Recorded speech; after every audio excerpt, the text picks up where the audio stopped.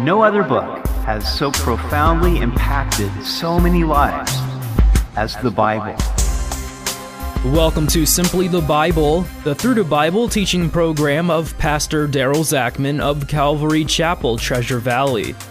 Today we see where once again Solomon warns his son about the crafty seductress. He tells the story of a young man who followed her, and it cost him his life. We hope you'll join us as Pastor Daryl continues in Proverbs chapter 7 on Simply the Bible.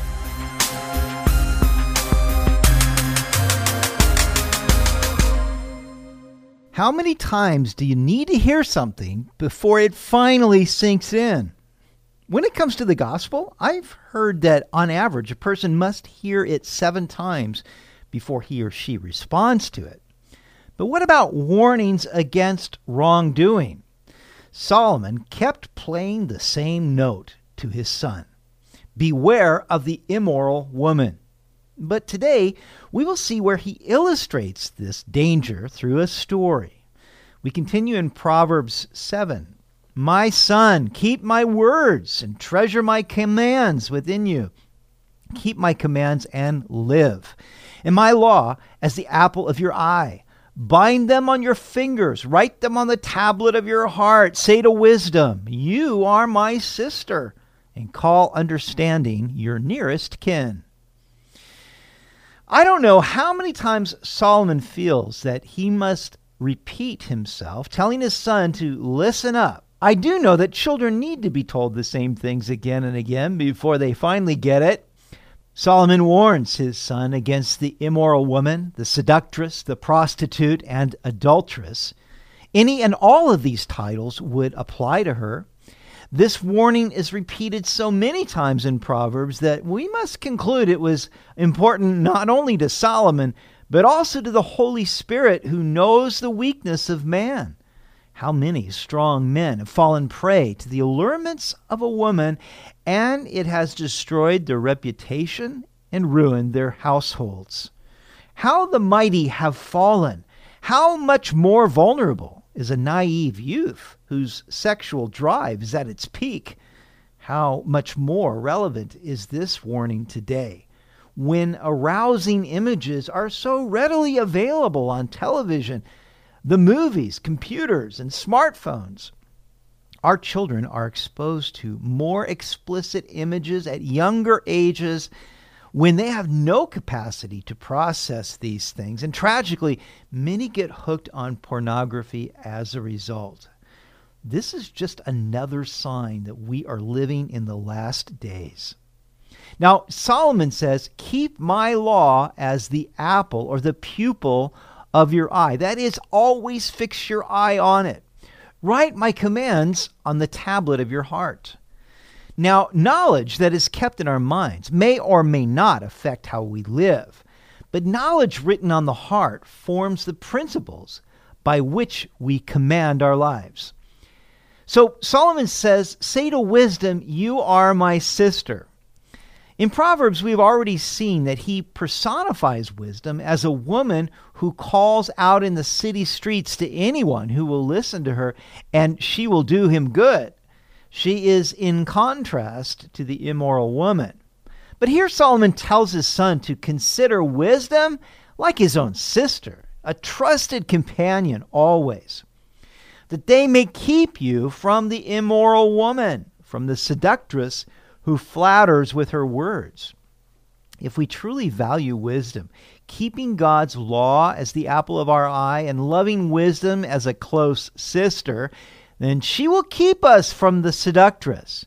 She will be like that protective older sister who can see a floozy woman coming from a mile away. Now, Solomon paints a picture for his son and for us. It's a dramatic sketch. He was wise enough to know that we not only learn through principles, but also through stories. In fact, we retain principles better when they are attached to a story. This is the reason Christ spoke so many times in parables. So Solomon tells the story of seeing a young man venture to the house of an immoral woman. Verse 6, for at the window of my house I looked through my lattice, And saw among the simple, I perceived among the youths, a young man devoid of understanding, passing along the street near her corner. And he took the path to her house in the twilight, in the evening, in the black and dark night. So he sees a simple young man devoid of understanding. Doesn't that describe the condition of youth? Wandering eyes, full of wonder, and wandering feet that lack wisdom. Now he passes near the corner of the seductress. Now why did he pass near her corner? Did she have a reputation of being a loose woman? When I was a teenager growing up in Sacramento, there was a certain area of town where the prostitutes hung out. We knew about that area, but we also knew we had no business being there. He took the path to her house. Now, isn't this how temptation works? We get near the object of our temptation gradually. We sort of circle around it, thinking that we can play with it, thinking that we're in control. But then we go directly to it, and now it has control of us. He says that he went in the evening in the black and dark night. Now, which was it? Was it evening or was it the black and dark night? But isn't that the way sin progresses? At first, it is a shade of gray, a questionable thing. But after we've chosen to take the bait, it becomes the black and dark night, and we cannot find our way out of it. So Judas left the upper room of the Lord's Supper to betray Jesus, and it was darkness of night, for Satan had entered him. Verse 10, and there a woman met him with the attire of a harlot and a crafty heart. She was loud and rebellious. Her feet would not stay at home. At times she was outside, at times in the open square, lurking at every corner. She was dressed to kill, literally, and she had a crafty heart. She knew what she was doing. She knew how to manipulate this young man to get what she wanted. Now, her feet would not stay at home. Later, we are told that she was married and her husband was away. Rather than staying at home and being faithful, she was outside in the open square, lurking at every corner. She was on the hunt for her prey. Why not have a little fun while her husband was away and make some money on the side? But she didn't have to go out looking for this young man because he came to her. So she caught him and kissed him. With an impudent face, she said to him, I have peace offerings with me. Today I have paid my vows. So I came out to meet you diligently to seek your face, and I have found you. She caught and kissed him. Now that would get his attention. And then she says she has peace offerings and has paid her vows. Now, there are two interpretations of this. Perhaps both are correct. The paying of her vows would refer to the offering she would make after her menstrual period, by which she would now be ceremonially clean and able to engage in sexual relations. But the peace offerings could mean that she had the leftovers of the sacrifice, for a portion would go to God, a portion to the priest, and a portion to the offerer. She could be saying, look, I have a steak dinner ready to prepare for you if you will come to my place. Certainly that would sweeten her offer. But isn't it strange that she would refer to peace offerings and paying her vows to the Lord when she had adultery in her heart? But we see this among religious people. They think that they have done their religious duty, so now they can indulge the flesh. They are deceiving only themselves. She says, I came to meet you and have found you. This is her crafty flattery at work. What young man could resist knowing that an attractive woman was diligently seeking him and rejoiced now that she had found him? Men are suckers for having their ego stroked. I have spread my bed with tapestry, colored coverings of Egyptian linen. I have perfumed my bed with myrrh, aloes, and cinnamon. Come, let us take our fill of love until morning. Let us delight ourselves with love. So she has spread out her bed with a beautiful tapestry and fine linen, and she has perfumed it with these various spices. And then she says, "Come, let us take our fill of love." Now, was it really love? This is the misunderstanding so many people in the world have. They talk about making love, but if it is in an immoral relationship, is it love or is it lust? You see, love is about giving. Lust is about getting.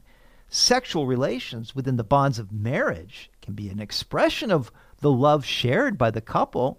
But outside of marriage, sex is about gratifying the flesh.